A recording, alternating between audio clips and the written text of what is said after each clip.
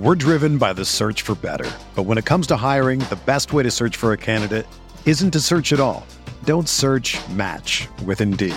Indeed is your matching and hiring platform with over 350 million global monthly visitors, according to Indeed data, and a matching engine that helps you find quality candidates fast. Ditch the busy work. Use Indeed for scheduling, screening, and messaging so you can connect with candidates faster. Leveraging over 140 million qualifications and preferences every day, Indeed's matching engine is constantly learning from your preferences, so the more you use Indeed, the better it gets. Join more than 3.5 million businesses worldwide that use Indeed to hire great talent fast. And listeners of this show will get a $75 sponsored job credit to get your jobs more visibility at Indeed.com/Blue Wire. Just go to Indeed.com/Blue Wire right now and support our show by saying that you heard about Indeed on this podcast. That's Indeed.com/Blue Wire. Terms and conditions apply. Need to hire? You need Indeed. Owning a small business can be overwhelming. How can your business stand out and connect with customers? Easy. Get Constant Contact. There's so many places to reach customers. Email, text messages, Instagram, TikTok, Facebook, Twitter, YouTube, live events, the list goes on. How are you, as the business owner, expected to own all of those channels? That's where Constant Contact comes in to help. With Constant Contact, you'll reach new audiences, grow your customer list, and communicate more effectively to sell more, raise more, and fast-track growth. I use this to grow my email list, and you should too. So get going and start growing your business today with a free trial at ConstantContact.com. Just go to ConstantContact.com right now. Constant Contact, helping the small stand tall. ConstantContact.com.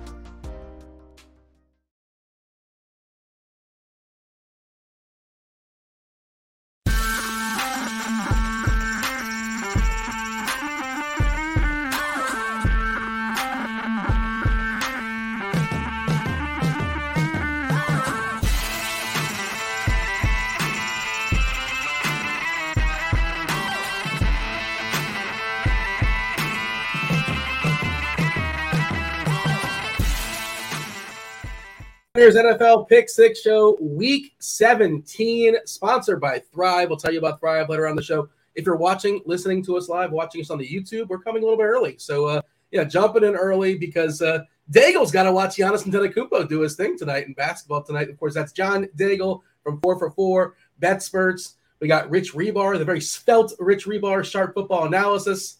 Daigle, 3 o'clock show. I was checking the YouTube comments last week, and every once in a while I got to pop in there and see if anybody has anything to say interesting. And Luis Jose Lopez says, quick question. You guys will shoot at night because everyone is just drinking. Everybody's drinking on the show. And you confirm this? Are we drinking in the afternoon now? Are we day drinking? What are we doing now? I confirm, to defend y'all, it's me who's always drinking on the show, and I know it. And no, it's only 2 p.m. here in Chicago now. So no alcohol, just coffee, but we'll jump into the wine right after this, I'm sure, to pregame for Giannis being in town, which is, again, I would love to tell you it's a serious matter, but no, we're just recording early because it's week 17 and I want to go see Giannis. That's it. I'm greedy. A man wins the movie contest and suddenly thinks he can pick everything.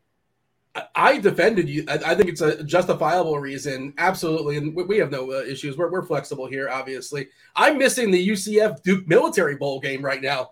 Proud of UCF. It's not exactly a national championship game, but UCF is playing Duke, I believe, in their second quarter. 10-3, the Blue Devils. I bet it, man. So, I've got it on, and I got an eye on it. We're keeping an eye on it. Did you bet Duke? I bet the under, like a square. Okay. What was the total? I don't even know, but it's 10-3. 62.5. So we're pacing all right, but it's college football. You never know, man. There you go. All right. Rebar, how are things in your world? Everything all good? Good, man. Holidays were good. We're about to be over to a new year. I've submitted the week 17 worksheet, so I have one left, and it's a condensed version. So I'm feeling a little bit lighter. We're almost there, man. We're close. And weird stuff starting to happen, right? Like we got the Derek Carr news before the show. We're at that stage of the season where just like teams are done. We're going to see some guys sit out, all kinds of weird stuff. Injury reports would not have mattered if we waited another 5 hours to do this show. No. Because it's just going to be chaos this week. Daigle, did you take your victory lap? Because I saw you put a tweet out maybe like 2 hours ago basically saying this looks fishy with the Raiders. Their team total has dipped drastically.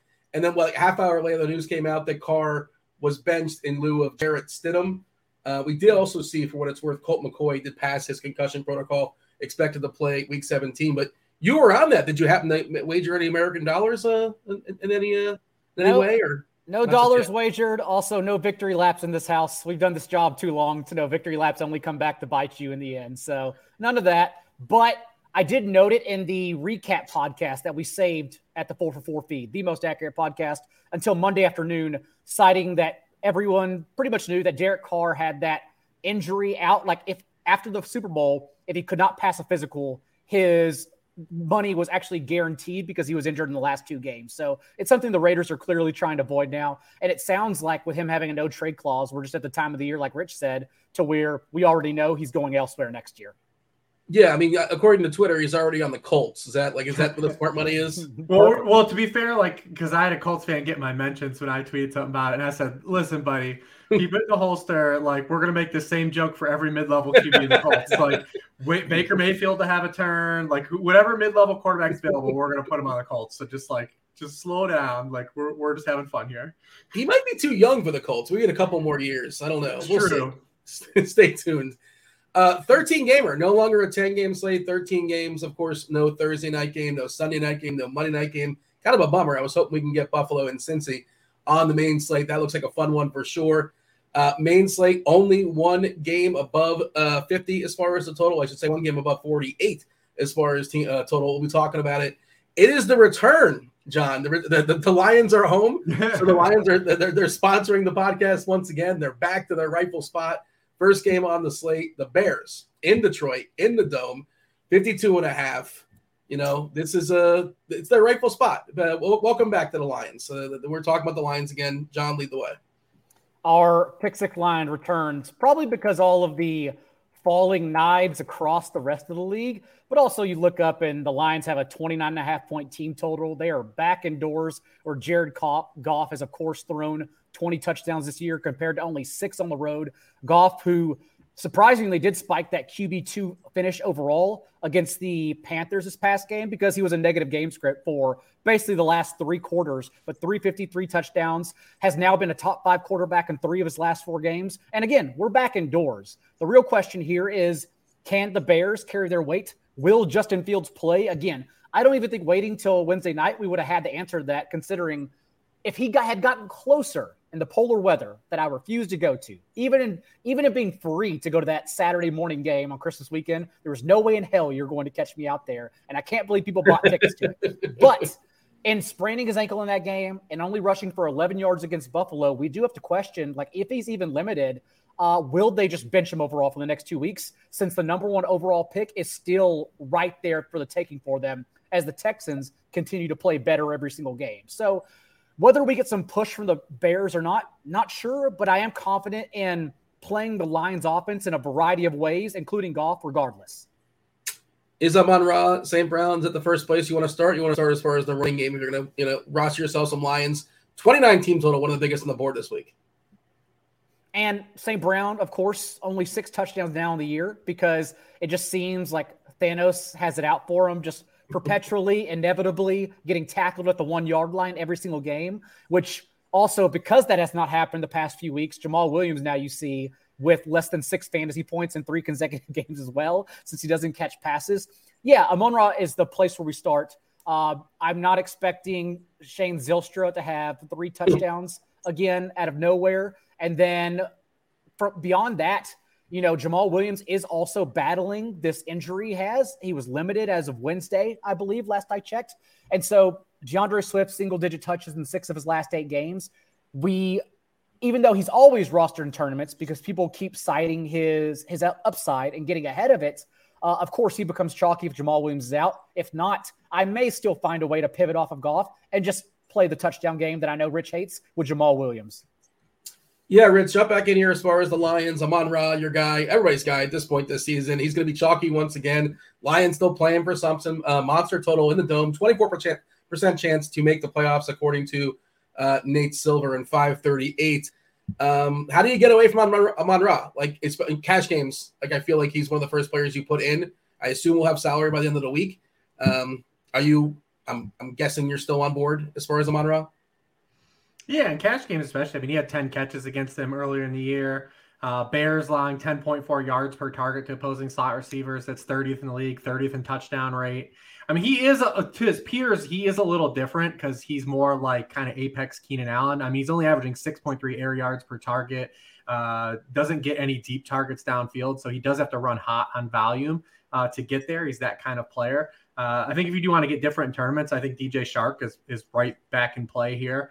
Kind of ran into a couple bad matchups the last couple weeks, but still got there last week. I mean, he has 29.4% of the team air yards in his games played. It's allowed him to hit 90 yards in 3 of his past 4 games. And the Bears are allowing a 40% completion rate on throws 20 yards or further downfield. That's where 32% of Shark's targets come. So definitely some upside, I think, with Shark, where he's priced too, if you want to, go that route and get in with some doubles like we did a couple weeks ago when they faced the Vikings. And I don't necessarily blame like the young players for the Bears, but it's just clear that since they traded both Roquan Smith and Robert Quinn, like that's when the crumbling really started happening here. And now since that time, since week 9, 152 rushing yards allowed per game, a league high 32 points per game, when no other team is allowing over 30 in that time as well. Like, it's just the fact that the Bears defense, you can get them however you want, which makes the Lions offense, the way we stack it, so intriguing. The Jameson Williams thing, I just pulled up his snap count, and it's just not happening, I guess, with 11%. Slow playing it. He's, they've got Shark as a bridge. They're just giving him a couple shot plays a game, a couple deep routes, and if he gets a target, he gets a target. But I think it's commendable how they've handled the situation. They have a luxury, right? Is it an ACL he's coming off of? It's ACL, yeah. Right? Mm-hmm. Okay. I mean, I guess if they want to push it for the playoffs, or I suppose they think that, like, they have competent receivers, so it's not necessary. Is that also part of it as well? Yeah. Okay. The Swift thing, that's also kind of sort of, I mean, the Swift, Williams, Jackson, the 3-headed monster, I guess we'll call it. Do you want to mess with that, Rich? You want to bet on the likes of St. Brown, like falling on, the 1 yard line and Williams siphoning a touchdown or two. And that's basically how you get there with Jamal. It's hard to predict. The fantasy community has long not needed much to play DeAndre Swift. We've seen it repeatedly, right, over the course of the season. Like, all I need is like a crack in the door, because it used to be for the last month, right? It's been, hey, DeAndre Swift's not on the injury report. Like, that's been the argument. It's like, cool, well, he wasn't on it last week either. And then it's like, hey, DeAndre Swift played the most snaps he played since week 1. Like, oh, Jamal Williams is hurt. Like, we've like, all we've needed is like a little crack at the door, and everyone just keeps going right back to DeAndre Swift because we know where the upside lies. So, like, this week he's going to easily get there. His price against this Bears defense, like, the Bears just allowed 250 rushing yards to the Bills. They're allowing 149 rushing total yards per game to running backs, about 18 touchdowns to running backs. Like, we don't need much to get there. Like, he's going to be really popular, and DraftKings has had him kind of just like priced in that dead zone. So, like, people have always been looking to like shop in that area. They don't need much push here to get the DeAndre Swift. John, how do you feel about Swift? Especially if he gets some ownership. Again, he's, if they're up 10, right? Let's say the Lions are up 10 in the start of the fourth quarter. Is it Swift grinding it out? Is it Jackson grinding it out? It's most likely maybe Jamal. We'll see. His snap count has gone down as well. Or is it just a combination of those? There's only a way of reading that. And I think Jamal's snap count went down solely because he got injured this past game. If it's simply 10, I think they're still mixing all 3 up. It really just depends on where ownership comes in on them, honestly, because I could see myself maybe getting to Swift, especially 5.3 on DraftKings. But honestly, again, $5K on DraftKings, more expensive on FanDuel. I think Jamal Williams is, even though he's not going to catch passes, I still think he's a pretty solid player. Yeah. Rich, you talked about the Lions the Bears getting roasted on the ground last week. I think the Lions got roasted more. I feel like they got roasted more. They undid just about all the goodwill they have built out for everyone, citing like how good they've been against the bye since the bye against the run. I think that's all out the window now. Is the truth somewhere in the middle? Like, they can't be Probably, that bad. Yeah. I mean, they can't be that good either. And the Bears. And Carolina's like legit just good at running the football too. Like, there's some teams that we know are just going to run the ball every week, right, and run it well. Like, Atlanta's been that team all year. Like, Atlanta they have a crummiest matchup, right, and like they're going to run it right because the scheme. Carolina's really turned into that team, especially under Steve Wilkes. Like, they're running the ball on everybody pretty much. I was going to put them as our third game because picking a third game this week was really hard, but I refuse to acknowledge the Bucs. We do not talk about the Bucs. That's a good call. I can second that for sure. The Bears are going to want to run the ball with Fields, without Fields, whatever this quarterback is. And we saw the Lions, at least last week, they were vulnerable to it. They're solid before that. Truth, somewhere in the middle, but it's a wide gap for sure. If we're running it back, this is the biggest total on the board here, Rich. It's hard to get excited about a lot of the pieces in Chicago. I guess Montgomery is the clear and obvious run back, but also Montgomery, they're going to be a touchdown dog, which theoretically, generally, not the ideal spot to run back with running backs. But okay, do you want to play some Claypool or some Pringle or some Pettis who sucked out with a touchdown last week? What about some it's Cole not good. Kmet? I guess you can play some Cole Kmet. You can do that too. He's really the only guy, right? I mean, 'cause we saw with Khalil Herbert come back. I mean, we saw 20 touches from David Montgomery, but there was a dip, in his touch count and his snap count, share of backfield touches. He still had 71% of the backfield touches, but he was at 88%, 85% prior. That's always been the David Montgomery we want, right? The locked into he's going to get every touch roll. And now Herbert has a game under his belt. We might see him get back closer to that split that they were in. I mean, when these teams played early in the year, it was a dead 50-50 split. They each had 10 touches, and no one really got there in that game. I mean, they combined for 101 yards in that game.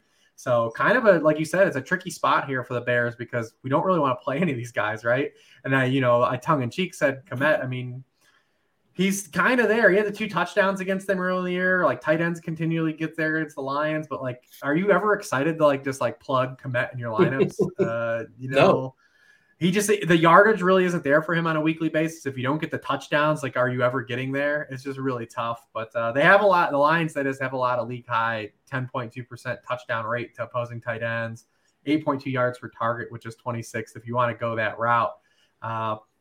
Yeah, it's tough. It's tough to really glom on to any individual Bears pieces. You just hope that they find a way to keep doing it like they do kind of every week. I mean, opening drive of the game last week, I'm like, man, they just went right down the field on the Bills. Mm-hmm. Dante Pettis catches a touchdown. You're like, oh my goodness, this Bears team, they just got a good scheme. It's working. And then did absolutely nothing the rest of that game. That's why if Fields is in, even with that injury, if he's in, I assume that means he's not going to be limited. And he's pretty hot on this slate if he plays, because I think everyone else would be scared for recency bias and because of the injury. Again, those 11 yards didn't help us out since he's still now 196 yards shy of Lamar Jackson's single season rushing record. Probably can't get it. But also remember, he had 142 touchdowns last time rushing against this Lions defense when they played. So I'd be interested in Fields and Kmet. Like Rich said, his 5 touchdowns still were in that 3-game stretch. No other touchdown in any other game around that time. But he's in that weird spot on FanDuel, 5,300. People can get to that. The Freiermuth zone, the 4,500 on DraftKings, where no one ever gets to, that one's where it's sneaky because either everyone punts or goes all the way up to Andrews or Kelsey or Hawkinson now. Yeah, Hawkinson's been he's broken 2 slates this year. And I heard somebody say what is 17 week. If you would scale it out, Minnesota, 110 catches or something like that for a season long. He's been an awesome acquisition for them and kind of a bargain if you've been playing him of late. But yeah, we'll talk about him on DK soon enough. Actually, that's in our next game. We got anything else here, John? Your favorite run back on Chicago. Let's say Fields doesn't go and you're forced to run somebody back on Chicago. Who would it be? Is it just Kmet by default? Unfortunately, I think it'd have to be Kmet and just play the touchdown game on FanDuel. On DraftKings, I'm probably looking elsewhere. I maybe even play naked. I maybe even play Lions defense instead and correlate it that way if you do think the Bears are banged up. We're just going to ignore Shane Zylstra at 2.8K? I mean, the one thing that Shane Zylstra showed that's been constant is the Lions, when they get in inside the 5 and inside the 10, they use those tight ends, man. I mean, since they traded Hawkinson, their tight ends have 27 total catches, but they have 7 touchdowns. And 5 of them are inside the 5-yard line, just one longer than 7 yards, which was the Brock Wright one against the Jets. But that's a part of their offense, legit. They're throwing the tight ends down there. Which is amazing considering they were not throwing to TJ Hawkinson down there. Yeah. TJ Hawkinson was holding back Shane Zylstra, apparently. No one's expecting it from those guys. But we mentioned golf and passing. Would we play golf in tournaments? Is that something we're into doing? Sure. Yeah. Okay. I mean, these teams played what? They had a 61-point game earlier in the year. Goff in that game threw for 9 yards per pass attempt. He completed 73% of his passes. They just gave all the touchdowns were rushing touchdowns, right? That's and that's the whole crux when you go to like Goff's road splits. Goff's been fine on the road. It's just they have a bunch of rushing touchdowns. The Lions have scored a bunch of points on the road. Like people always keep citing their like stats on the road. Like they scored 31 on the road against the Bears, 31 on the road against the Giants. Like it's all been kind of opponent driven. Like they played at New England when they had nobody healthy and got shut out. They played the Jets on the road, and they played the Cowboys when Amon-Ra got hurt 10 snaps in the game. Like those are your road splits. And the theme this week, we talk about it every week, but really this week, DraftKings took Christmas off and just didn't touch anyone's price. Unless you're Richie James, who everyone played, they just didn't care at all. So Goff is still just 5,600 perpetually this week. We have Minnesota facing the Packers. 48.5 is the total. Green Bay 3-point favorite here. Green Bay fighting for their lives as far as making the playoffs. They still do have a chance. Minnesota, I believe, is essentially locked into their spot. They have a mathematical shot to get that first round bye, but almost definitely it's going to go to Philadelphia. We'll see on that. Stay tuned. I'll throw this to you, Rich, as far as opening this up. Minnesota versus Green Bay. A little bit concerned as far as Jones kind of beat up last week, was on the trainer's table for a bit. He seemed to come in a game kind of hobbling as well. We don't really know where he's going to be. We assume, I guess, for the sake of the conversation, assume he's good to go, but just worth noting Wednesday afternoon, talking about the Packers, Rich. Yeah, I mean, this game is it's the Vikings, right? Like the Vikings are like the Lions, like for us, right? Like they play in these games every week. They can't stop anybody. They've got electric players on offense. Since week 10, the Packers are allowing a league high 6.3 yards per play. The Vikings are 30th over that same span. So we're expecting there to be scoring. And the Vikings can't run the football anymore. I mean, since week 11, they're averaging just 3.4 yards per carry on running back carries. Only the Houston Texans are worse. The Packers would seem to be a matchup to invite them to be able to do that. But we thought about that against the Giants last week, right? And they've just really swerved into being pass heavy. Kirk Cousins has thrown 143 passes the past 3 weeks. They are 6% above pass rate expectation of it. So it's not just all game script, like them just kind of trying to come back against the Colts in that 33-0 halftime game. They're just throwing the ball, man. They're just winging it around. And you look at, their receivers. We talked about TJ Hawkins a little bit. TJ Hawkinson is 4th in the NFL in routes run since getting traded. Like there's just a massive volume here for this offense. Justin Jefferson is 1st. Adam Thielen is 3rd. Like they're just throwing the ball a lot, and that's what we like. They don't stop anybody, and they've got an efficient passing game, right? So the question is, is that going to help Aaron Rodgers? Because we've had Aaron Rodgers now in multiple spots. He's trying to get on Sunday too. He's faced the Lions. He's faced the Bears. He's faced the Titans. He faced the Dolphins again this past week. And like he's not getting there. Like this pass game's not getting there. They're not putting up any type of a punch in terms of scoring a lot of points. And it's kind of bogged these games down. So we need the Packers to kind of be electric here too. And we're hoping the Vikings are just bad enough to allow it. It's so. What do you think? Go ahead.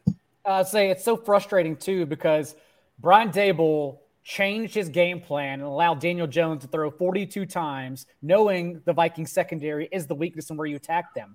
But again, like Rodgers, the fact he hasn't reached 300 yards in any game this year. We keep, like Justin Herbert in fantasy, not in real life, but in fantasy, we keep wish casting like the Packers offense into something they just aren't. And they have battled a lot of injuries. Christian Watson, DMP as of Wednesday as well, which takes a lot of pop out of this offense and may lead to some cheap plays for us to stuff in between Randall Cobb, Romeo Doubs, list goes on and on. But yeah, it's just the fact that the Packers offense, although they have been much better in EPA per dropback, top 5 since week 10, like for fantasy, it translates to nothing.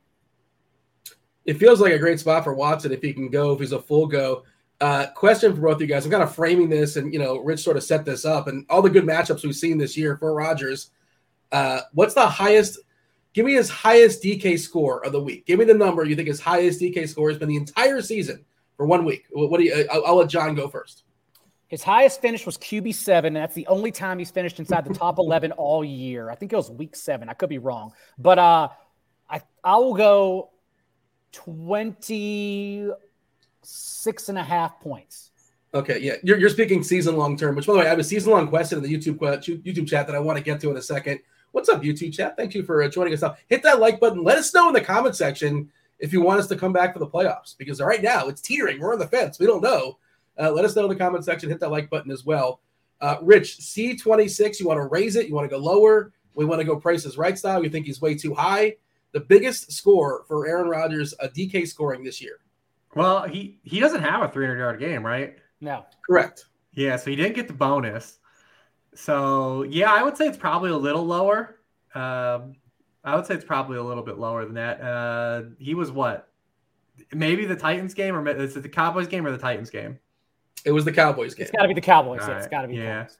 So, yeah, probably a little bit lower, maybe right around 20. Yeah, 20.36 is his biggest output this season. Just worthless. Just if you X them out every single week, you're ahead of the game. I mean, he's thrown for 222 yards per game. That's the lowest in his career as a starter.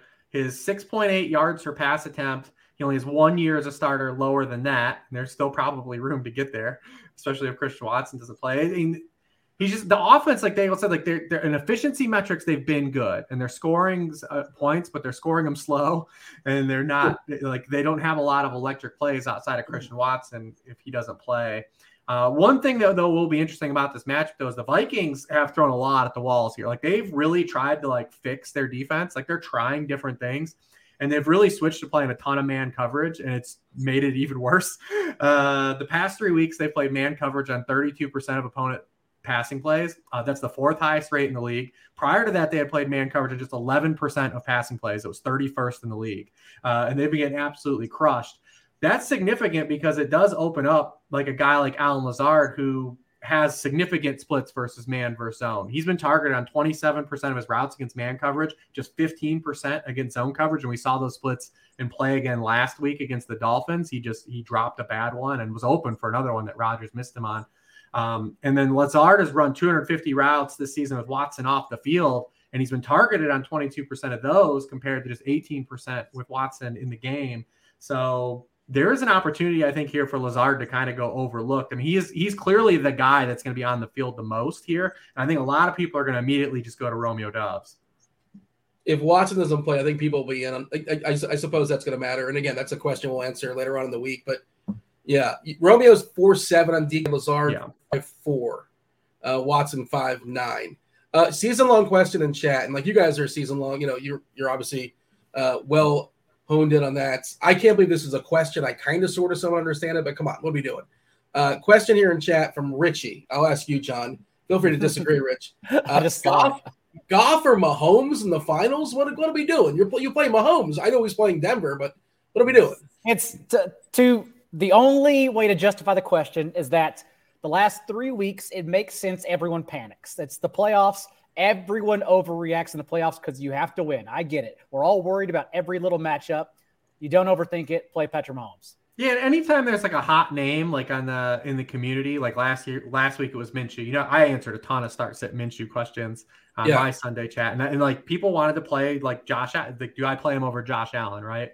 You know, because the weather was in play last week. Mm-hmm. Thankfully, it looks like we have no weather bullshit to deal with this week. Well, you know, fingers crossed, we're far away, but it looks like we're going to be okay. Even that Buffalo-Cincinnati game, it's like, what's the weather going to be like? It looks like we're trending well. So Good. It looks like we don't have to deal with that this week. But yeah, anytime there's like a hot buzzworthy name, sometimes it's a running back, sometimes it's a receiver. Like people are like, oh, well, I have to play that guy, right? Like he's the trendy play. And Goff's kind of in that mode right now. But yeah, I mean, listen, Patrick Mahomes just threw for 300 yards against the Broncos. It also doesn't help that literally if your fantasy team was good, like if you were the number 1 seed last week because your team was good, you probably lost because every good player in fantasy was not good. Like it was murderer's row if you had players that mattered last week. Also, if you watch the Broncos at Christmas, like they're done, man. They're not showing up. They ain't showing up to this game. Do you think they're going to Arrowhead and they're showing up? That Jerry Jeudy might show up, but the rest of that's why we couldn't talk about that game either, because outside of Jerry Jeudy, try to get anywhere else in that game. Just try it. 14-point line. Yeah, of course they fired their coach as well, which, you know, that's the per league rules. Dude, the linemen weren't even helping Russ up after sacks. Like it's done, man. It is toxic. It is real toxic there. Baker they were Mayfield threw sidelines, right? About like, why are you helping him up, basically? Yeah. Dude, Baker Mayfield threw like 2 incompletions. Cam Akers is running for 3 touchdowns. Like they're done, man. 18 of Baker's 28 throws were within 5 yards of the line of scrimmage, and the Broncos just couldn't stop it. It was pathetic. There are already stories out there about Russ getting cut, like his $250 million guaranteed. This is year one. I don't know how real that is. I'm not somebody it's like a salary cap, savant, but like I know it's a big hit as far as cap wise. Is that a real thing, or are people just sort of like just throwing it out there for the sake of clicks?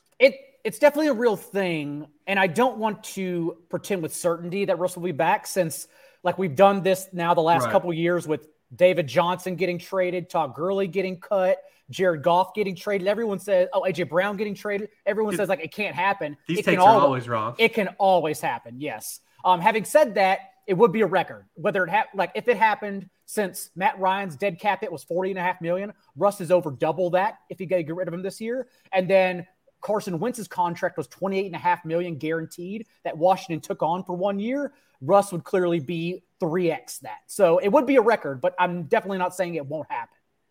Then the biggest thing with Russ is just now, like, how often has a guy like his age and having the year he had, like, there will be some positive regression to the mean to his career, I'm sure, but like, how often do you see like a 34-year-old quarterback just like brick and like come back, right? Like, he always kind of overachieved, right? He always kind of got more out of what he was, undersized, that kind of thing, and wasn't. I don't think he was a day one draftee out of Wisconsin or NC State. He went to both, right? Both.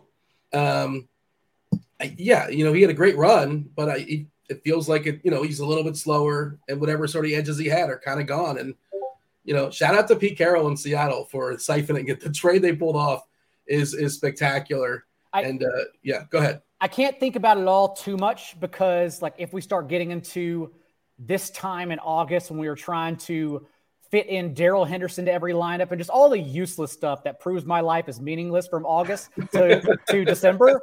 But I do think it's funny that, like, now with Derek Carr gone after the end of the year, Russell Wilson, we'll see what happens there. The Chargers took until week 16 to even get to the playoffs. Like, all those teams re-beefed to compete with the Chiefs. And not a single one of them was even close. Not even close. As far as Minnesota, we kind of touched on them. How much are we prioritizing Hockenson? Because a lot of people, especially depending on how tight the cap may or may not be, and we don't really know that until, when Sunday rolls around with some surprise scratches and, different wonkiness when, the week 17 brings. But, Rich, how much are we prioritizing Hockenson? He's been spectacular so far for Minnesota. Yeah, I think his performance has been a little oversold. I think it's been a lot volume driven. He's only averaging 6.1 yards per target since he joined the Vikings. It's just they're running a ton of routes, and he's found some targets as a byproduct. Last week was the first like real spike week he had. Like, he was just kind of like Minnesota Zach Ertz, right?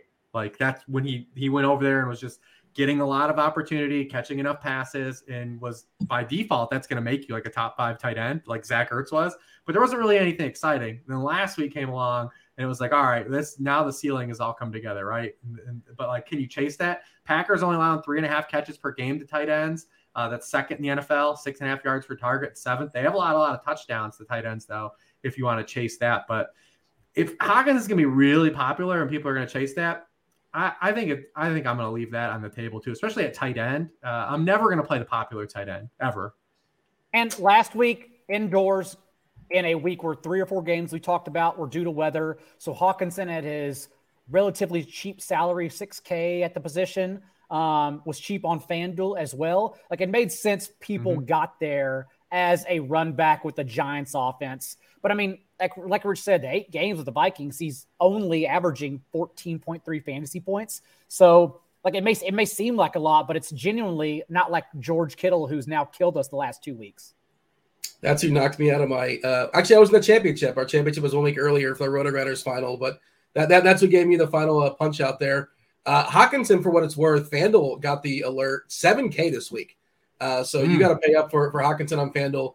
I thought I was being smart and cute last week in our 4-man that we run for the movie bet, and I had Taysom Hill. I thought that was the sharp play, and I was victory lapping when he scored his touchdown, and then Hockenson had 2 touchdowns, and then Kittle, I think, had 2 touchdowns as well. They both smashed my Taysom play. But what I'm seeing right now, he'll be much more popular this week, Hockenson, that is on DK at 5.4 than FanDuel at 7K. And Kittle's only 5.9 on DK. So, I mean, if the ownership is dramatically skewed towards Hockenson, then you just go right back to Kittle. Early because like that total sinking, but but the 49ers team total continues to increase. Like, I don't think there's any doubt. We all know like the 49ers are going to put up points this week. And so if everyone just says, oh, like positive game script, resting players, like I think we can actually get a chance to sneak Kittle in there this week. Yeah, and Kittle's been absolute supernova without Debo in his career. Obviously he faced Seattle, so people got there a couple weeks ago, but I had wrote about it in there too. It's like Chris career splits. I mean, he now has been targeted on 29% of his routes and had 29% of team targets in games with Debo Samuel on the sideline. 3.3 yards per route run without Debo on the field compared to just 1.9 yards per route run with Debo in the game for his career. 14 of his career touchdowns are without Debo Samuel on the field, just 8 with him on the field. So, I mean, yeah, I mean, he basically is that guy that we saw when he set the record, right? Like when he first set the record for yardage. That's like basically where he's at now these last 2 weeks. And I doubt we see Debo again in this game because why push him? So is San Fran essentially locked in their spot? They really can't go up or down, more or less? They can get the 2 seed, I believe, still, right? Yes. Okay. Can they not get the 1 seed since the Eagles? They have a 1% chance to get a first round bye. Okay. Yeah. Because the Eagles need to win one of their next 2 games, which it sounds like why they're trying to rush Jalen Hurts back. But then also, like, the Cowboys play first on Thursday, and the Cowboys can win out. And it depends what the Vikings and Commanders do. Also, why this game is interesting for the Vikings and Packers, because if the Eagles win, the Vikings don't really have a reason to play for higher seeding at all. So they play the afternoon game. So they actually may be motivated to take it a little easy. Okay. So you're saying Minnesota might pump the brakes a little bit. They're playing at 4:30. If they have their eye on Philadelphia plays the Saints at 1. They should win. The way I believe it, yes. I was sifting through everything over Christmas weekend and Monday, trying to get all the scenarios down. But it does seem like everyone's kind of just waiting on that first game for the Eagles. The only reason the Cowboys are motivated because they play first on Thursday. So they have to win and then just let the weekend take care of itself. The Cowboys needed 5 things to happen last week, and they all did. So, like, I know people say, like, oh, it's out of possibility, or like you need a lot of luck to happen. Like, teams are still playing for a lot of luck to happen. So listen, the Vikings are trying to get Justin Jefferson this record. That too. Yeah. That's happening. Yeah. What does he need for the record? About 200 yards, something like that? He needs like 230, right? Like, yeah, it's fewer than what he averages per game. Yeah. By the way, for what it's worth, early optimals, and it's worth not a ton on a Wednesday afternoon, but it is interesting because we tend to see differently. DK has like real tight ends hitting the tight end spot. Hawkinson, Kelsey. That never happened. Jesus, that's never happens. Yeah, it's Hawkinson, Kelsey, Kittle, and Dallas Goedert. The first 4, basically all the ones hitting optimals are actually real tight ends on DK, which just of note. That's kind of interesting that I just kind of noticed with our Albert Okwuegbunam's not hitting optimals. He is not. Oh, I did see somebody just say Albert O season and like, hey, it's the long con, right? With the flop leg 17 weeks later. Is he Stoneman? He has to be minimum. Yeah, right? He's 25. Yeah, okay. Is he in the player pool? That's why he's hitting. That's why he's hitting. Yeah. Yeah, I mean, when you talk about you're not playing Judy, I guess you can talk yourself in the Albert O. No, we're not talking ourselves in the Albert O. We aren't doing it. We aren't doing it. Fair enough. We're done with Minnesota and Green Bay, I think. Let's talk about the Jets and Seattle. Oh, you got anything else? Well, yeah. I mean, I don't know. What are we doing with the Packers backfield? I think we're waiting, right? I assume. Yeah, I guess. I guess clarity. Yeah, if we know, but Aaron Jones is going to be inactive. Wait, you say inactive? He won't be inactive. Yes, but I think is that like they have a real chance to make the playoffs, and he's a gamer, whatever you want to call it. But is he actually going to play? And that's like reading the beats and like following stuff like that. I think he's going to play too, but I don't know how much he's going to play, and that makes him probably a fragile play. And if you want to consider AJ Dillon, I think that's certainly more in play. But again, everything's sort of up in the air, and I don't really know what we can say on a Wednesday afternoon, but feel free to add to that, John, but it's some guesswork now. Even around Aaron Jones, Dillon has at least 3 targets in 4 consecutive games. They may not seem like much, but if we think he's going to get a bulk of the touches, because Aaron Jones, who has now been limited in consecutive games, would be limited again after having his ankle rolled on, I think Dillon probably becomes a better play if Aaron Jones is active than anything. We got Brian in chat saying, should I bench Aaron Jones for Akers? And like, I don't know, man. Yes. Yes. What? Yeah. I mean, yes. Yeah, I think you have to. Okay. Yeah. I mean, unless Aaron Jones all of a sudden is a miracle in practice. Unless you're like a super dog, unless you're a dog and like you feel like you have to chase like that 30-point outcome, like I mean, Cam Akers is in a tremendous spot. Yeah. 2 weeks ago, also, he handled 15 to 17 running back touches. He has 80% of the team's running back touches the past 2 games. It would have been more against the Broncos if they just weren't up by 4 scores and benched him to rest him. Like, he would have gotten every single touch in that game. He's got 6 touchdowns his past 4 games. Over that span, he's 4th among all running backs in success rate. He's 7th in rate of runs to go for a first down or touchdown. The Chargers. Yeah, man. I mean, I think you got to. I think that's where it is. I have him Akers higher than Aaron Jones in my rankings. I'm sure someone will pull that up, at some point, but and clip that. But if Zach Moss can average 5.5 yards per carry against the Chargers, Cam Akers will be just fine. All the season long guys are putting up on our chat, and they all have Akers. I know we got to stop doing this. We have to stop answering start sets. Oh, you're right. Yeah. We're setting a slippery slope here. Yeah. Yeah, but like I just set it up, so I don't want Jacob to be a swerved here, But now Travis Etienne versus Cam Akers instead of Aaron Jones. Now it's Akers versus Travis Etienne. Who's got to take on this one? Are we just riding Akers all the way? Oh no, man, I'm playing Etienne. Okay. Yeah, coach came out basically and said that like no game is worth nothing. I'm misquoting it. There was thought that the Jags, who basically have a game next week versus Tennessee, winner gets in. That they might throw this game out versus Houston, but not today. I think that's always been like incorrectly stated for the Jaguars because everyone says it's only a 6% chance, like on 538. One, Doug Peterson doesn't know that, and 2, they can still win and then lose in Week 18. That's all you need to know. Like, if you can give yourself a small chance in Week 18 to lose that game and sneak in, of course they're then playing to win this week. So I just thought always that was way overblown. The counter to it that always is anyways, man. We all get caught in the weeds and this stuff so much. I mean, even just, again, we're talking about the Vikings. Like, it's Week 17. They have 2 games left. Like, these guys aren't going to be, like, outright sitting a lot of players. Like, it's just not happening. All right, Jets versus Seahawks. Am I the first person to say I'm sure I'm not? Geno Smith revenge game? Jets versus Seahawks, 42.5 is the total. Seahawks getting 2 points here at home. Mike White versus Geno. You struggled here, John, and understandably so. The board, we have 13 games, but it's quantity versus quality, right? But what can you sell me as far as Seattle and the Jets? We can start with Mike White. Well, let's start with this game overall because, like, we could talk about Giants-Colts, but none of us are playing Colts unless it's maybe Jelani Woods. We can't talk about Dolphins-Patriots because I don't want to talk about the Patriots, especially like I could try to sell you on Ramondre Stevenson, but Stevenson also just murdered everyone in like classic Alexander Madison championship week style to the point where everyone is now disgusted of Ramondre Stevenson completely. So that's a hard sell.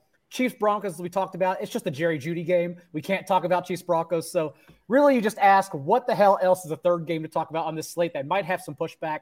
And although I still question what Seattle can do, because we tried to put Marquise Goodwin in Tyler Lockett's shoes last week, and we saw how that went. And DK Metcalf did get injured in that game. Otherwise, he was soaking up everything.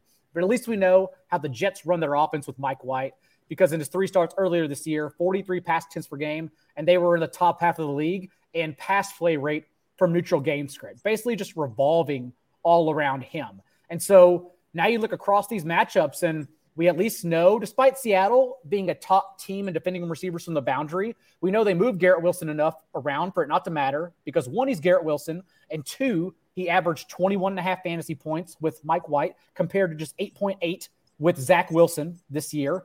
And then you look at the other matchups, and if Seattle is tough on the boundary and we need some cheapies in our lineup, everyone's trying to save salary here, I do think Elijah Moore is somewhat interesting. He had a 13% target share from Mike White earlier this year, but also Seattle's been burned for the second most touchdowns, 11 to wide receivers from the slot, where he's run 70% of his routes from week 12 on in between Corey Davis and Garrett Wilson. So I think there are at least quite a few options here for the Jets offense. We're driven by the search for better. But when it comes to hiring, the best way to search for a candidate isn't to search at all. Don't search, match with Indeed.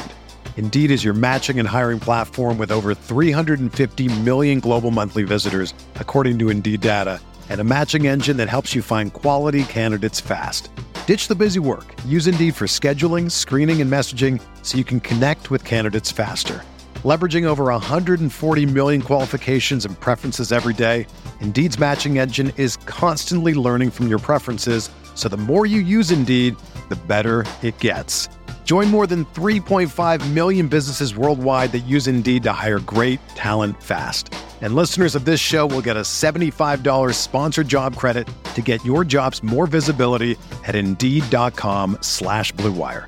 Just go to Indeed.com/Blue Wire right now and support our show by saying that you heard about Indeed on this podcast. That's Indeed.com/Blue Wire. Terms and conditions apply. Need to hire? You need Indeed. Another day is here, and you're ready for it. What to wear? Check. Breakfast, lunch, and dinner? Check. Planning for what's next and how to save for it? That's where Bank of America can help. For your financial to-dos, Bank of America has experts ready to help get you closer to your goals. Get started at one of our local financial centers or 24/7 in our mobile banking app. Find a location near you at bankofamerica.com/talktous. What would you like the power to do? Mobile banking requires downloading the app and is only available for select devices. Message and data rates may apply. Bank of America NA, member FDIC.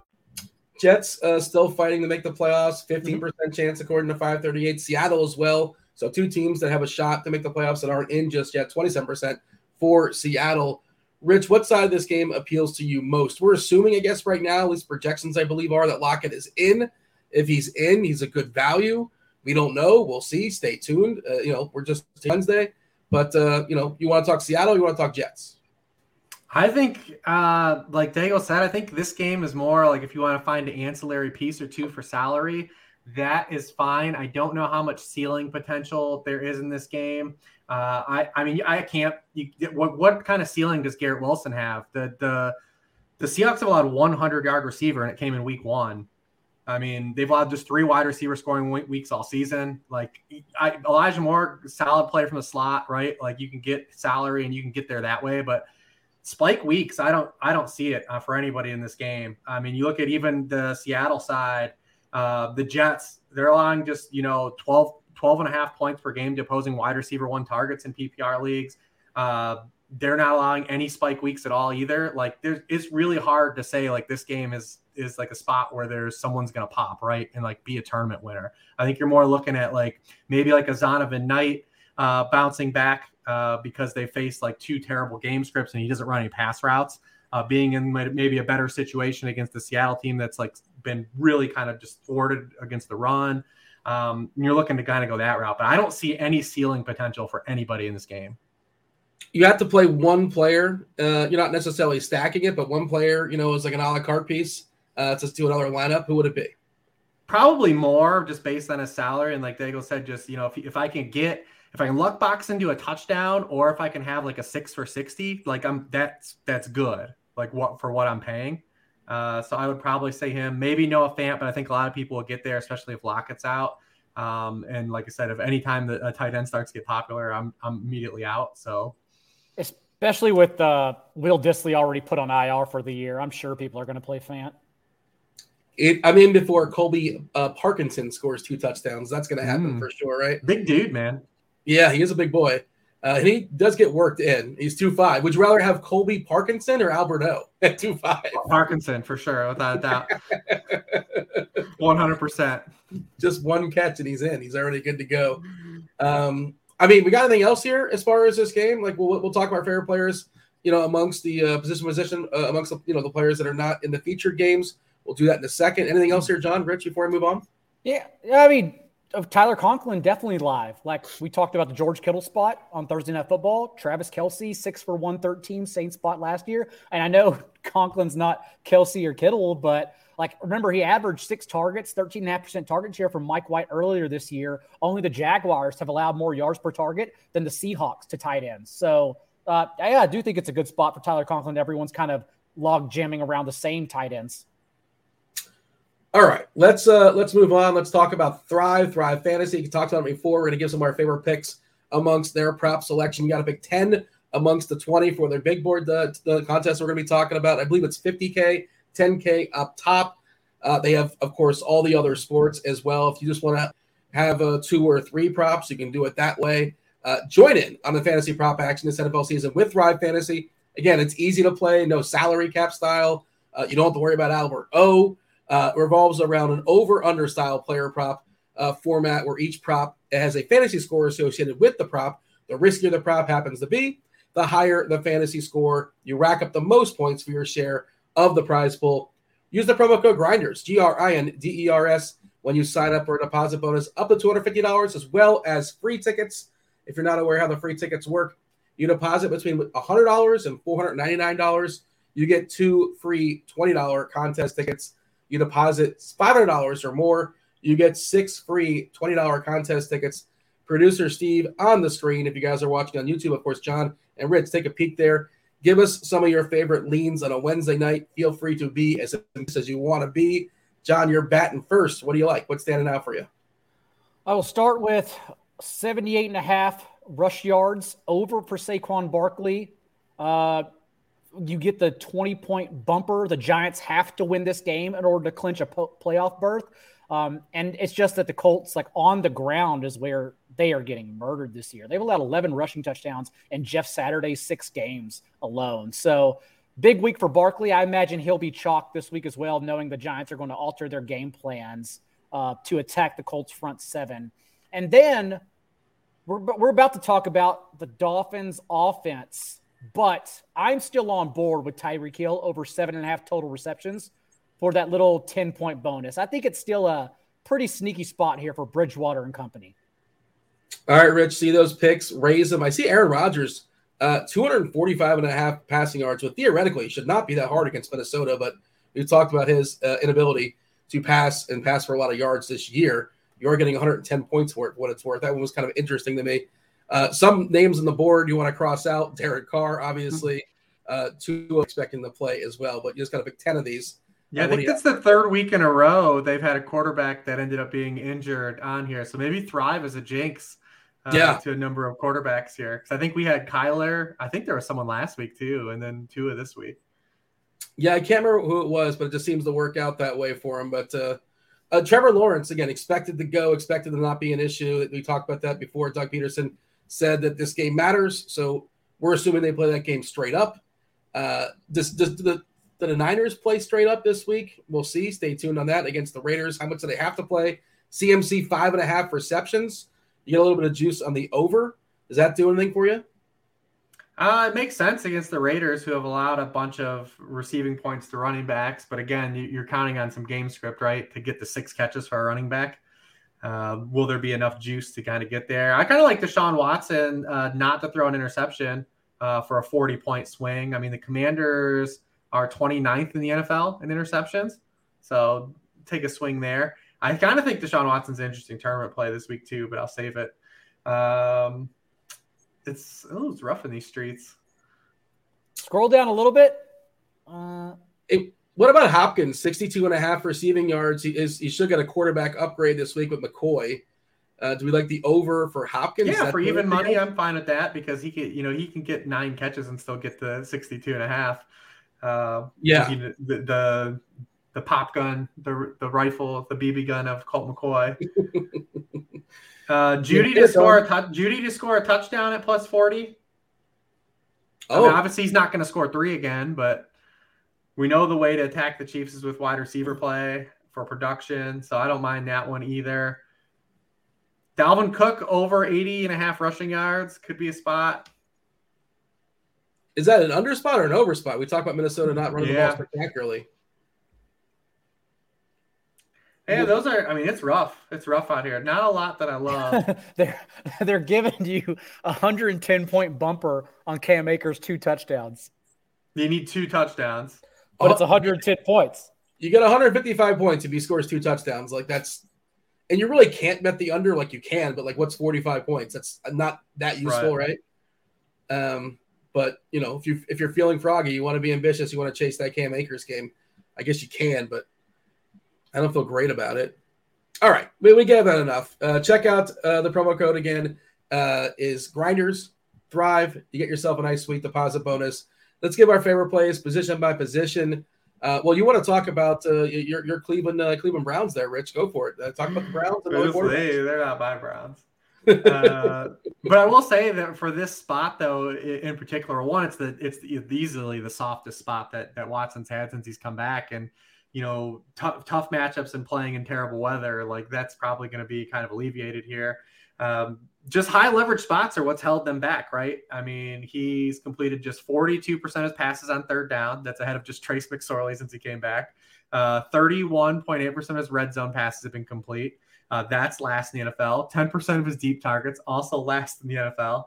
The Browns also have 8 drop passes over that span, which is the 5th most in the NFL. So not a pretty good run out here, but Washington, by far the best, softest matchup that they've had. 7.1 yards per pass attempt. They're 30th in touchdown rate allowed. They are 26th in passing points allowed per attempt. They're also 23rd in rushing yardage allowed to opposing quarterbacks. So I do think at his price, it is kind of an interesting week and kind of like this jailbreak kind of setting we have for fantasy this week, that I think that he's definitely – I'm going to build some stacks because you can run him back with Brian Robinson really easily. So I like kind of doing some Brown stacks here. And to your point, it's also the landscape of this week's slate to where, Patrick Mahomes, I guess, is the only one we're scared of. But even then – yeah, Josh Allen and Burrow are on Monday night. Yeah. So it's just kind of another week where, we talked about golf. We talked about cheap quarterbacks. I think the build makes sense. What about John, the cheapies like a Minshew, assuming he draws the start, and Daniel Jones coming off a nice game as well. Giants are still battling. I think there was another cheapie that was kind of sort of someone interesting, and I'm losing it. I can't find it for some reason. Hey, Bridgewater? Brock Purdy, is he kind of interesting? Yeah, although Purdy's been more of a floor player, and they have blown out teams, so they haven't need to push him necessarily.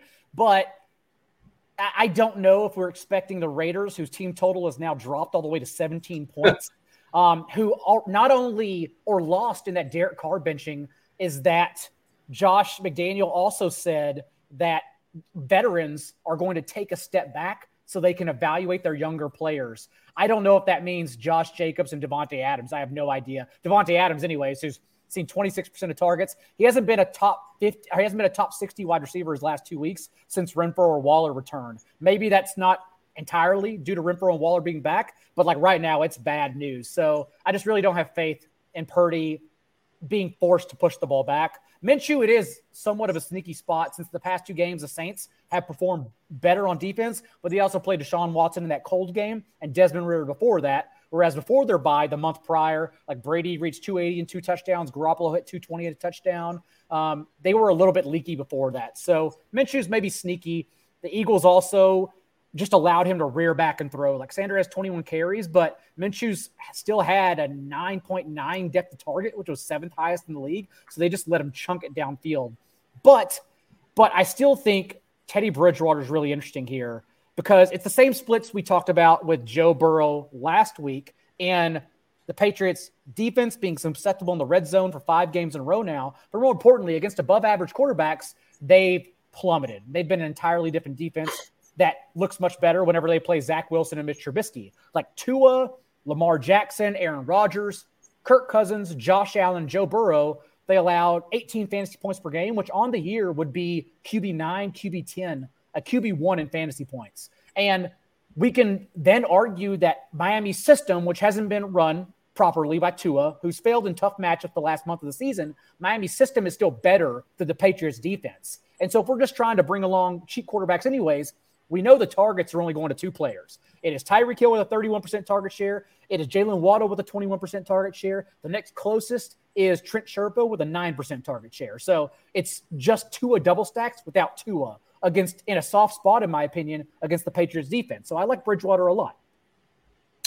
Rich, running backs, you mentioned Robinson. Are we assuming Gibson doesn't go? He's got a couple body parts right now with a knee and a foot. Did not practice on a Wednesday. We'll see. Stay tuned. Do you like Robinson either way? Even if I don't think it matters. I mean, he's out-touched him. He's out-touched him 78-37 the past 4 games. And you saw last week, dude, against this is the most egregious game plan I may have seen in the NFL last week, what Washington did against the 49ers. I mean, they had a run-heavy game plan against the 49ers. And, like, it wasn't – Heineke threw for 9 yards per pass attempt in that game and got benched. He did make it – I mean, it was a bad interception he threw. But it was like literally the most ridiculous game plan I've ever seen on first down play calls by Washington. Like they were just running for a yard. They averaged a yard and a half on first down runs, and still were just running every single first down. They threw the ball in just 19% of their first down plays with Heineke in the game. And they averaged 1.5 yards per play. Like, what the hell was that?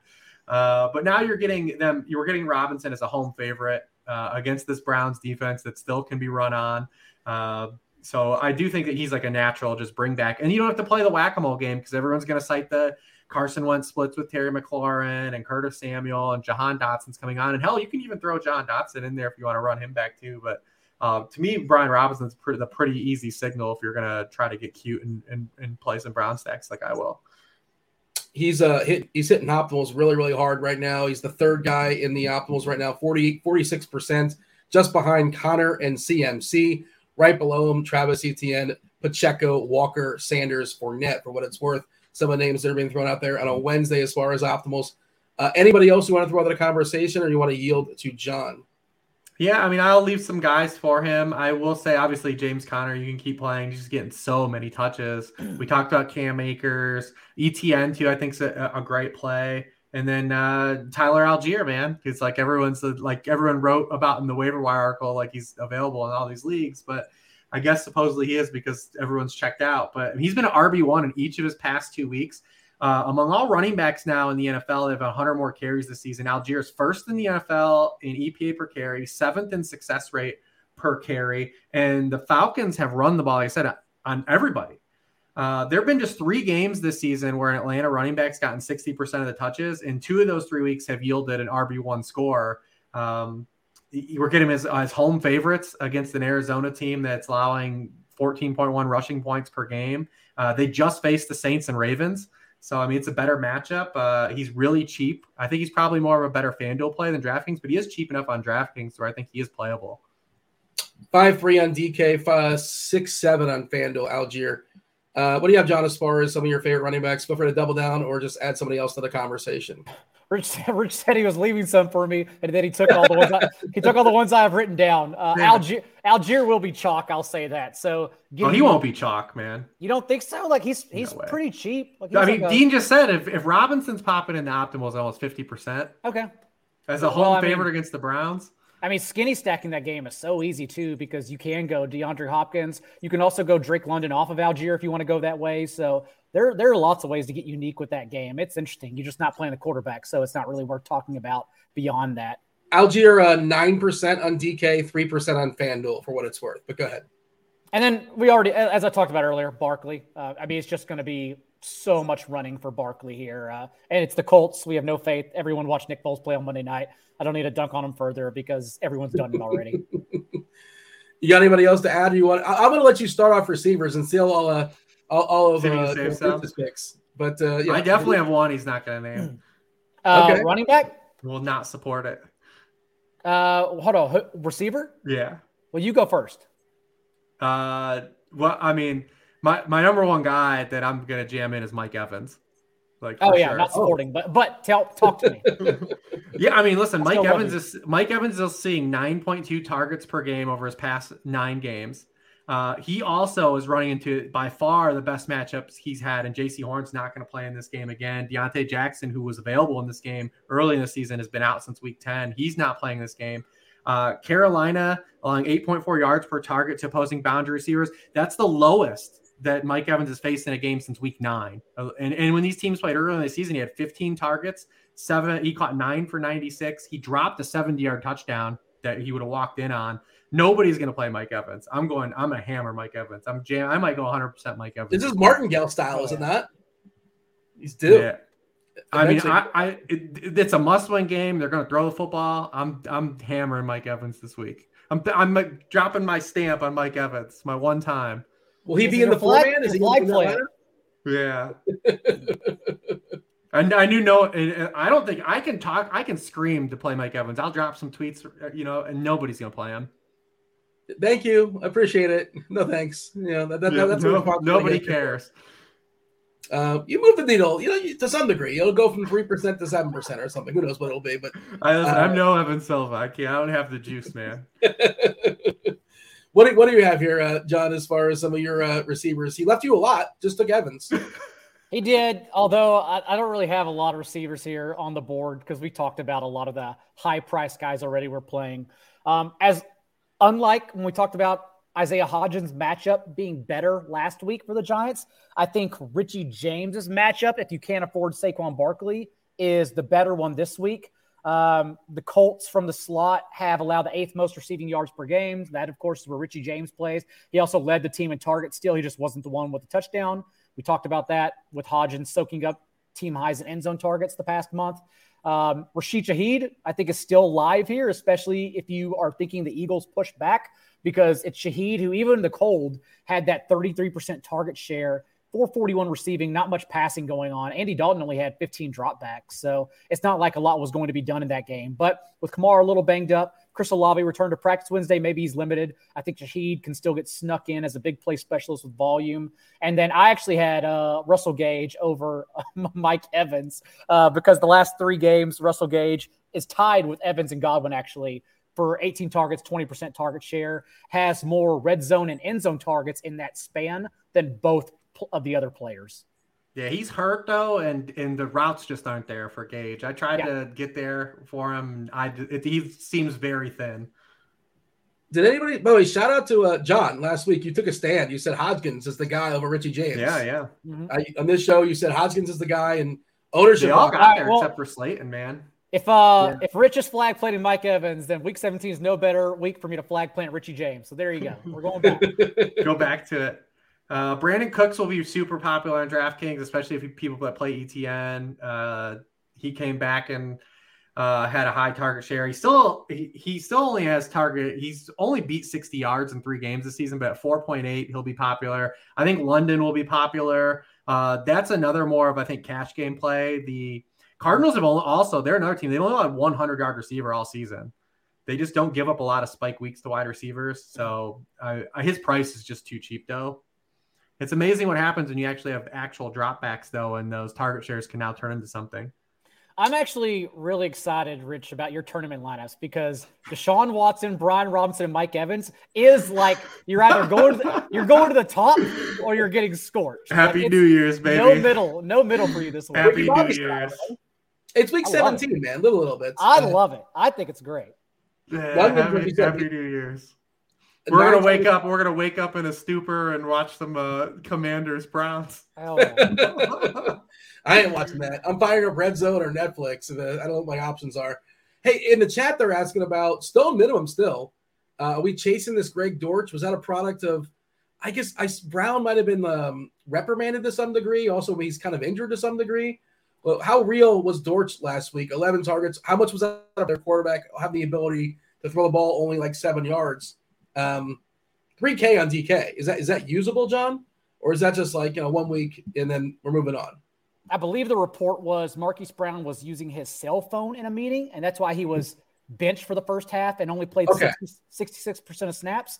But he still came off the bench and at least from Trace McSorley, the plan was to hammer whoever the slot was with targets because McSorley couldn't get to the ball to the boundary. Like DeAndre Hopkins had 1 catch on 10 targets. That wasn't happening, which is why it's the bounce back week. If you're not playing James Conner, who's in an amazing spot, you are going back to Hopkins from Colt McCoy.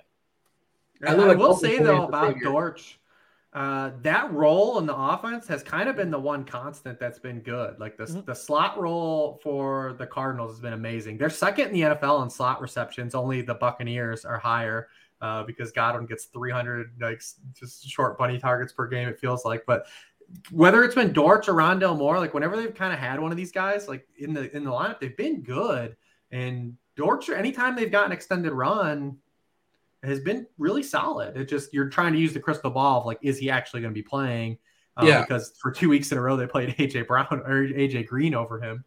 But he's been really good anytime they called upon. He's going to be an interesting guy, I think, in free agency to kind of see what happens. He's been really good. And of course, the issue is that the 2 games before Marquise Brown got benched, he was running 68% of his routes from the slot. So that's why he was the guy for targets instead. Yep. Yeah, I mean, this wide receiver class in free agency is an absolute dud. So DJ Shark and I'm talking to myself, where's Greg Dortch going to go? I haven't looked ahead that far. Is that like it? Like who else? There's got to be somebody else. Shark is by far the best available free agent wide receiver. That's wild. I can't believe that's the case. That entire 2019 class, everyone got re-signed. Like everyone got new deals. What did Shark sign, like a 1-year deal? Yeah, he need a 1 year. He need like a 1-year tenor. Well, smart move by his agent or Shark, whoever thought of it. Like, I mean, as far as the competition, you don't have to be that pretty, but if you're the only option, right? Oh yeah, good for money to spend out there. Yeah. All right, let's talk. Speaking of not a lot of options, tight end. We talked about Hockenson earlier in the show. You could spend up on Kittle, you could spend up on Kelsey, you could spend all the way down on the great Albert O and the Denver Broncos. John, I will let you go first as far as your favorite tight ends. Who do you want to? Well, I mean, we've already talked about Tyler Conklin. If you're spending down, he's only 2,900 on DraftKings, which is pretty surprising. He may be touchdown or bust, but he has a higher ceiling with Mike White than that.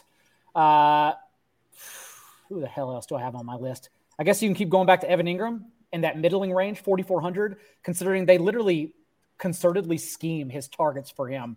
Like even in the rain on Thursday, he was practically one of the safest plays, knowing that they designed plays for him to get him one-on-one against linebackers since he's just the more athletic player.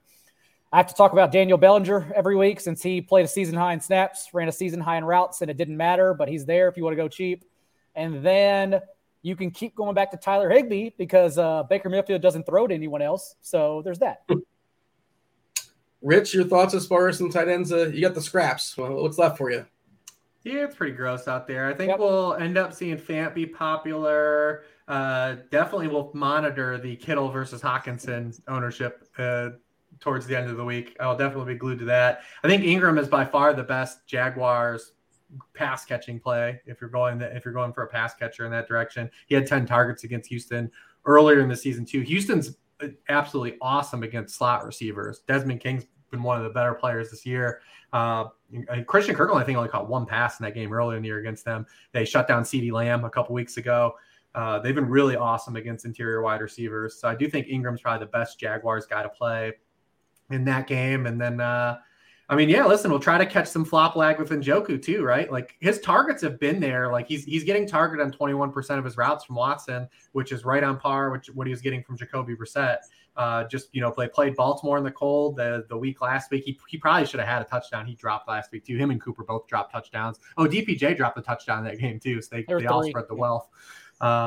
But we just seen, the George Kittle light up Washington. So we might, if we're going to do a run back with Watson, maybe we do Njoku instead of a wide receiver. And the chat mentioned Jelani Woods, who I talked about earlier. He's now if Granson don't play, fire it up. He's seen 21.8% of Indy's targets in the 2 games that Granson has been out. Granson didn't practice at all last week, so we'll have to see if he's able to turn around for this week, which is hilarious considering Woods has literally just seen 5% of the team's targets in the games that Granson's played. They either only use him or do not use him at all.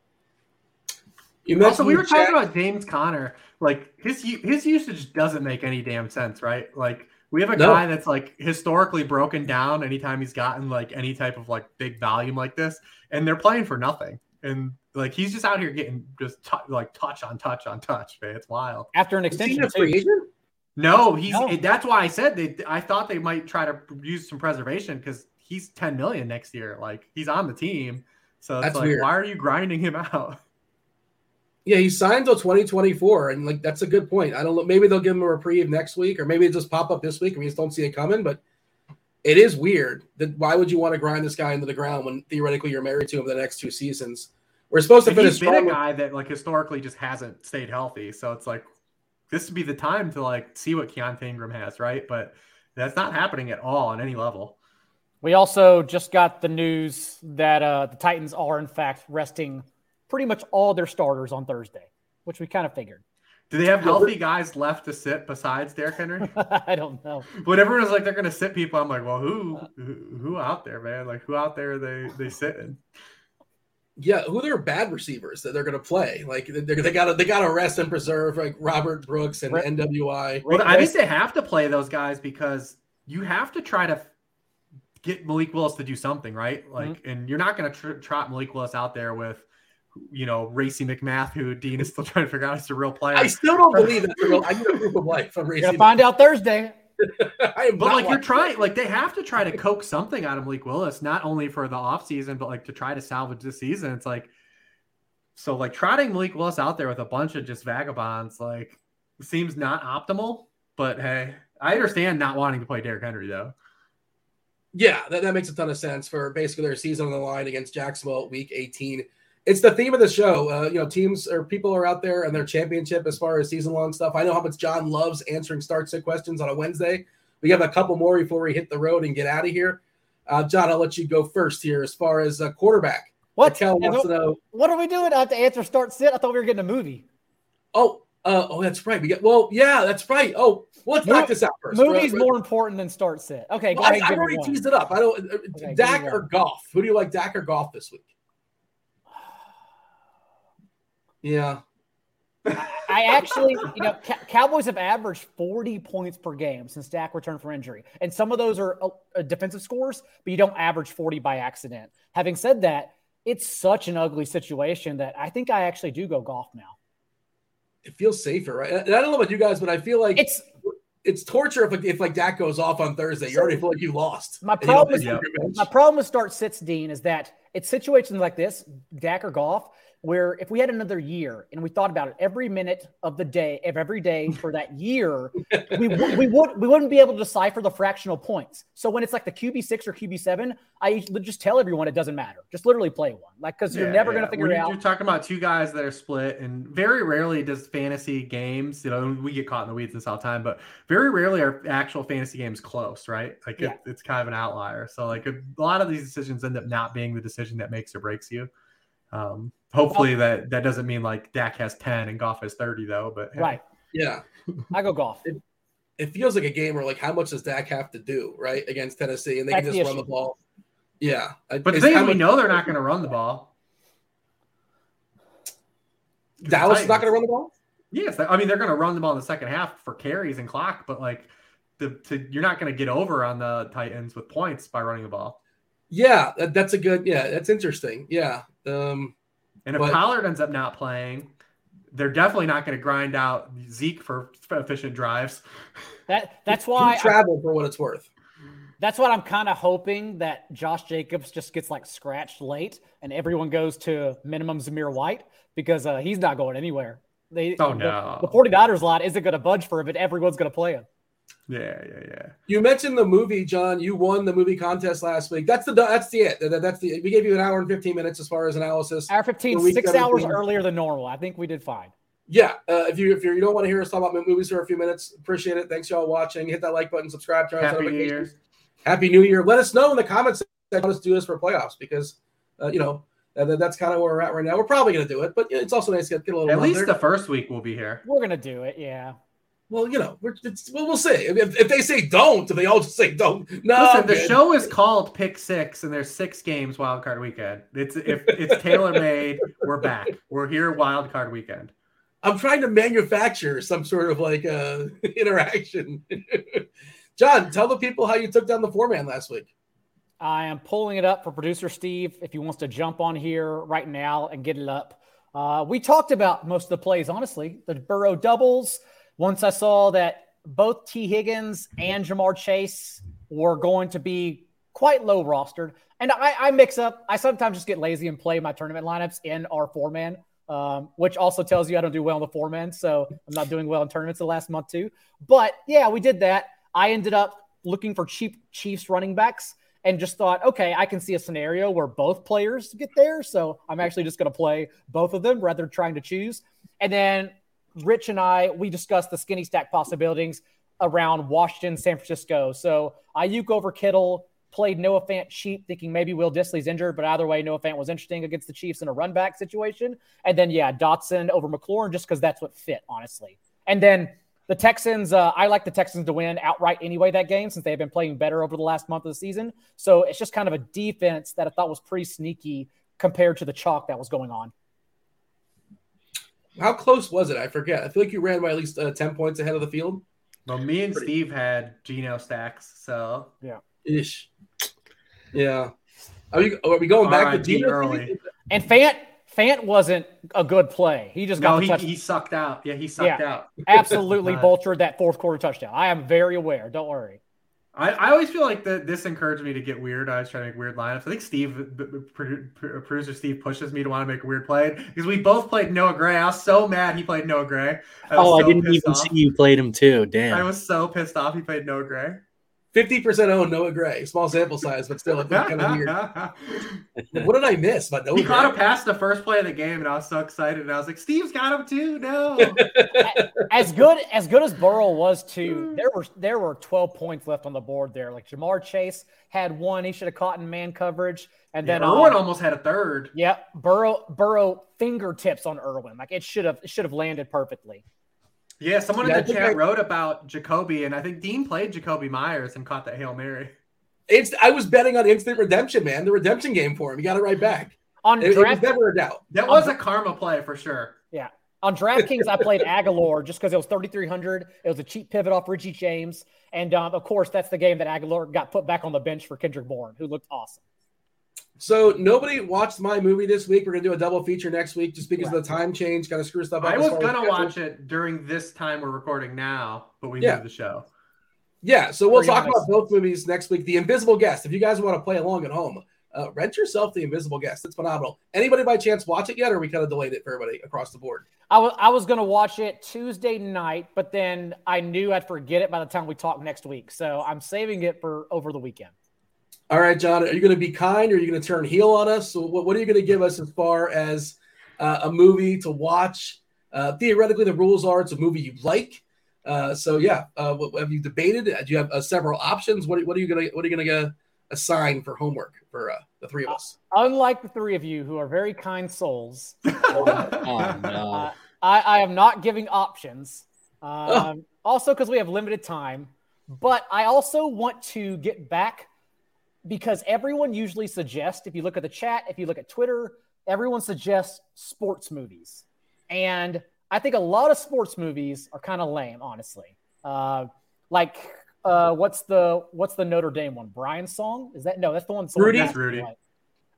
Rudy's awful. Rocky is. No, it's a good movie. Stop it. Rocky is objectively terrible movie. But I think a fun one that everyone would have a great time with. And we could keep pivoting because Sideways was more of a serious but amazing movie. We had just an amazing artwork piece in Spider-Verse. My son loved the picture, by the way. He was excited. It was a great picture. Rich, by the way, everyone, because he showed us on Twitter, bought his son a photo from the Spider-Verse movie. It's incredible. So I think we should get to one of the greatest sports movies of all time. That is The Longest Yard remake. With Adam Sandler, oh no, Stone Cold Steve Austin, Goldberg, Nelly, Burt Reynolds, Kevin Nash, Chris Rock, Michael Irvin. Nelly. I can keep going on and on and on. It is one of the greatest sports movies of all time. It's not even the greatest sports movie named The Longest Yard. It is absolutely the best version of The Longest Yard, and it's the most fun you'll have watching a sports movie. Is it even the best Adam Sandler sports movie? I haven't seen Hustle yet. Happy Gilmore. Happy Gilmore's better. But the rules are the rules, and then you're the king of the castle this week, and yep. And we can't argue it. I remember the football game kind of being all right, like shot all right, like they did okay with the football scenes.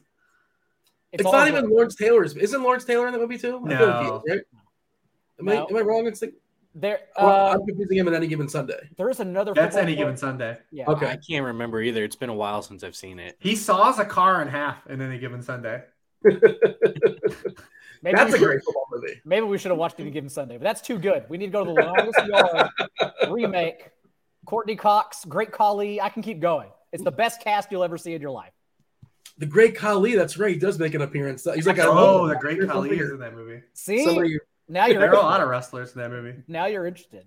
Terry Crews is in it. I forgot about that. Yep. Hell yes, he is. Yep. Just the fact, Bob Sapp. Well, I don't want to spoil it. I don't want to spoil anything. Joey Diaz. Okay. Tracy Morgan. I forget. I haven't seen it in a long time. A lot of great names. I'll give you that. Awesome cast. It is stacked. See? Oh, Sandler's getting his boys always, man. They're always coming together when he calls on them. Richie Small says he'd rather watch The Replacements again. Hell no. No. Follow the rules, Richie. We were watching the longest game. Not the first version. That one's not good. Go to the remake with Adam Sandler. That's the assignment for this week. I will Shane Falco negative talk here. I mean, how dare you besmirch The Replacements? And yes, Jerry Maguire was better too, but that's not John's goal to give us the best movie. No. I don't think. And The Replacements was really good. Yes. Also, it was fun. If we were allowed TV assignments, I would assign everyone to go see Friday Night Lights immediately because it's one of the greatest TV shows ever created. And yeah, that's about it. I've watched every episode of Friday Night Lights with the exception of the last episode of Friday Night Lights, which is the weird. I don't know why I did that, but that's what I did. I'll watch it one of these. It's got a good series finale too. Yeah.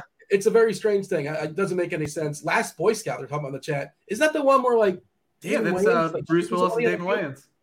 Yeah, and somebody's got a gun in the field, I feel. Is that spoiler? Yeah. Okay. Dude. Little Giants is a classic. Don't get me started on the annexation of Puerto Rico, the most ridiculous defensive play of all time.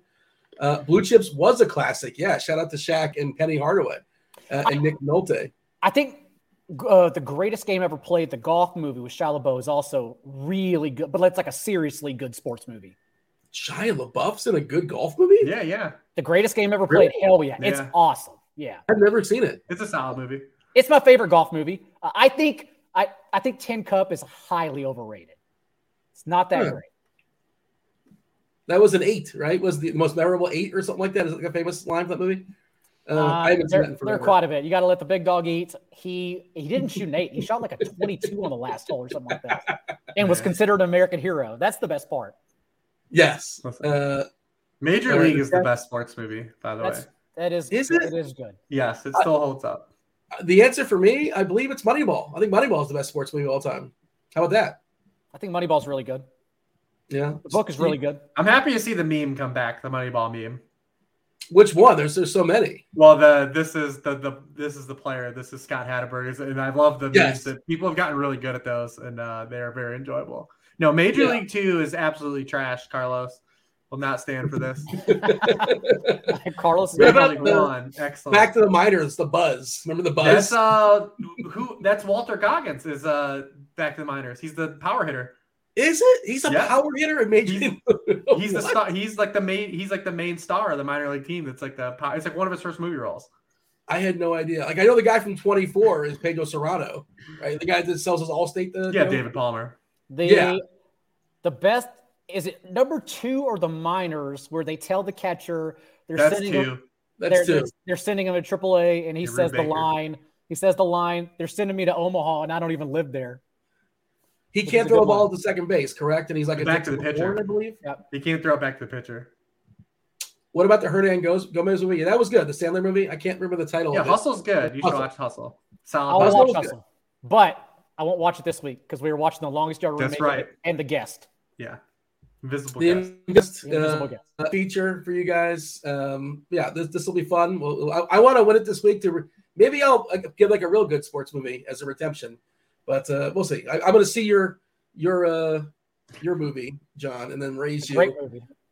Yeah, I mean. Well, Dean, let's get off here so you can see if UCF can come back. Yeah, it's not looking good, is it? Yeah, they're down after 3. Okay, yeah, we've been on way too long. Appreciate it. Daigle, tell the people where they can find you. At 444, and we are running a sale. Literally, corporate has made the sub $4.44 for the rest of the season. That's a lot of fours to say, but through the Super Bowl with all of our DFS content, all of our betting content as well, all of the Discord content where I go in there and do chats for betting and DFS, literally $4.44. If you ask to start sit in this chat, get your ass over there and get a sub. Rich? Alan Reeves on Twitter, Sharp Football Analysis. You can see this show every Wednesday with my guys Daigle and Dean. Including the playoffs. Including Wild Card Weekend. Pending a lot of likes and some positive talk in the conversation. We'll see. All right. That was Rich. For Rich. For producer Steve. For John. For my UCF Knights. For Alberto. For the longest yard. For Giannis Antetokounmpo. This was the NFL Pick 6 Show, Week 17. Good luck if you're playing season long. If this is a championship, take something down. Just win something in DFS. Championship every single week. That's it. That was the show. Get out of here. We're out of here. Holla.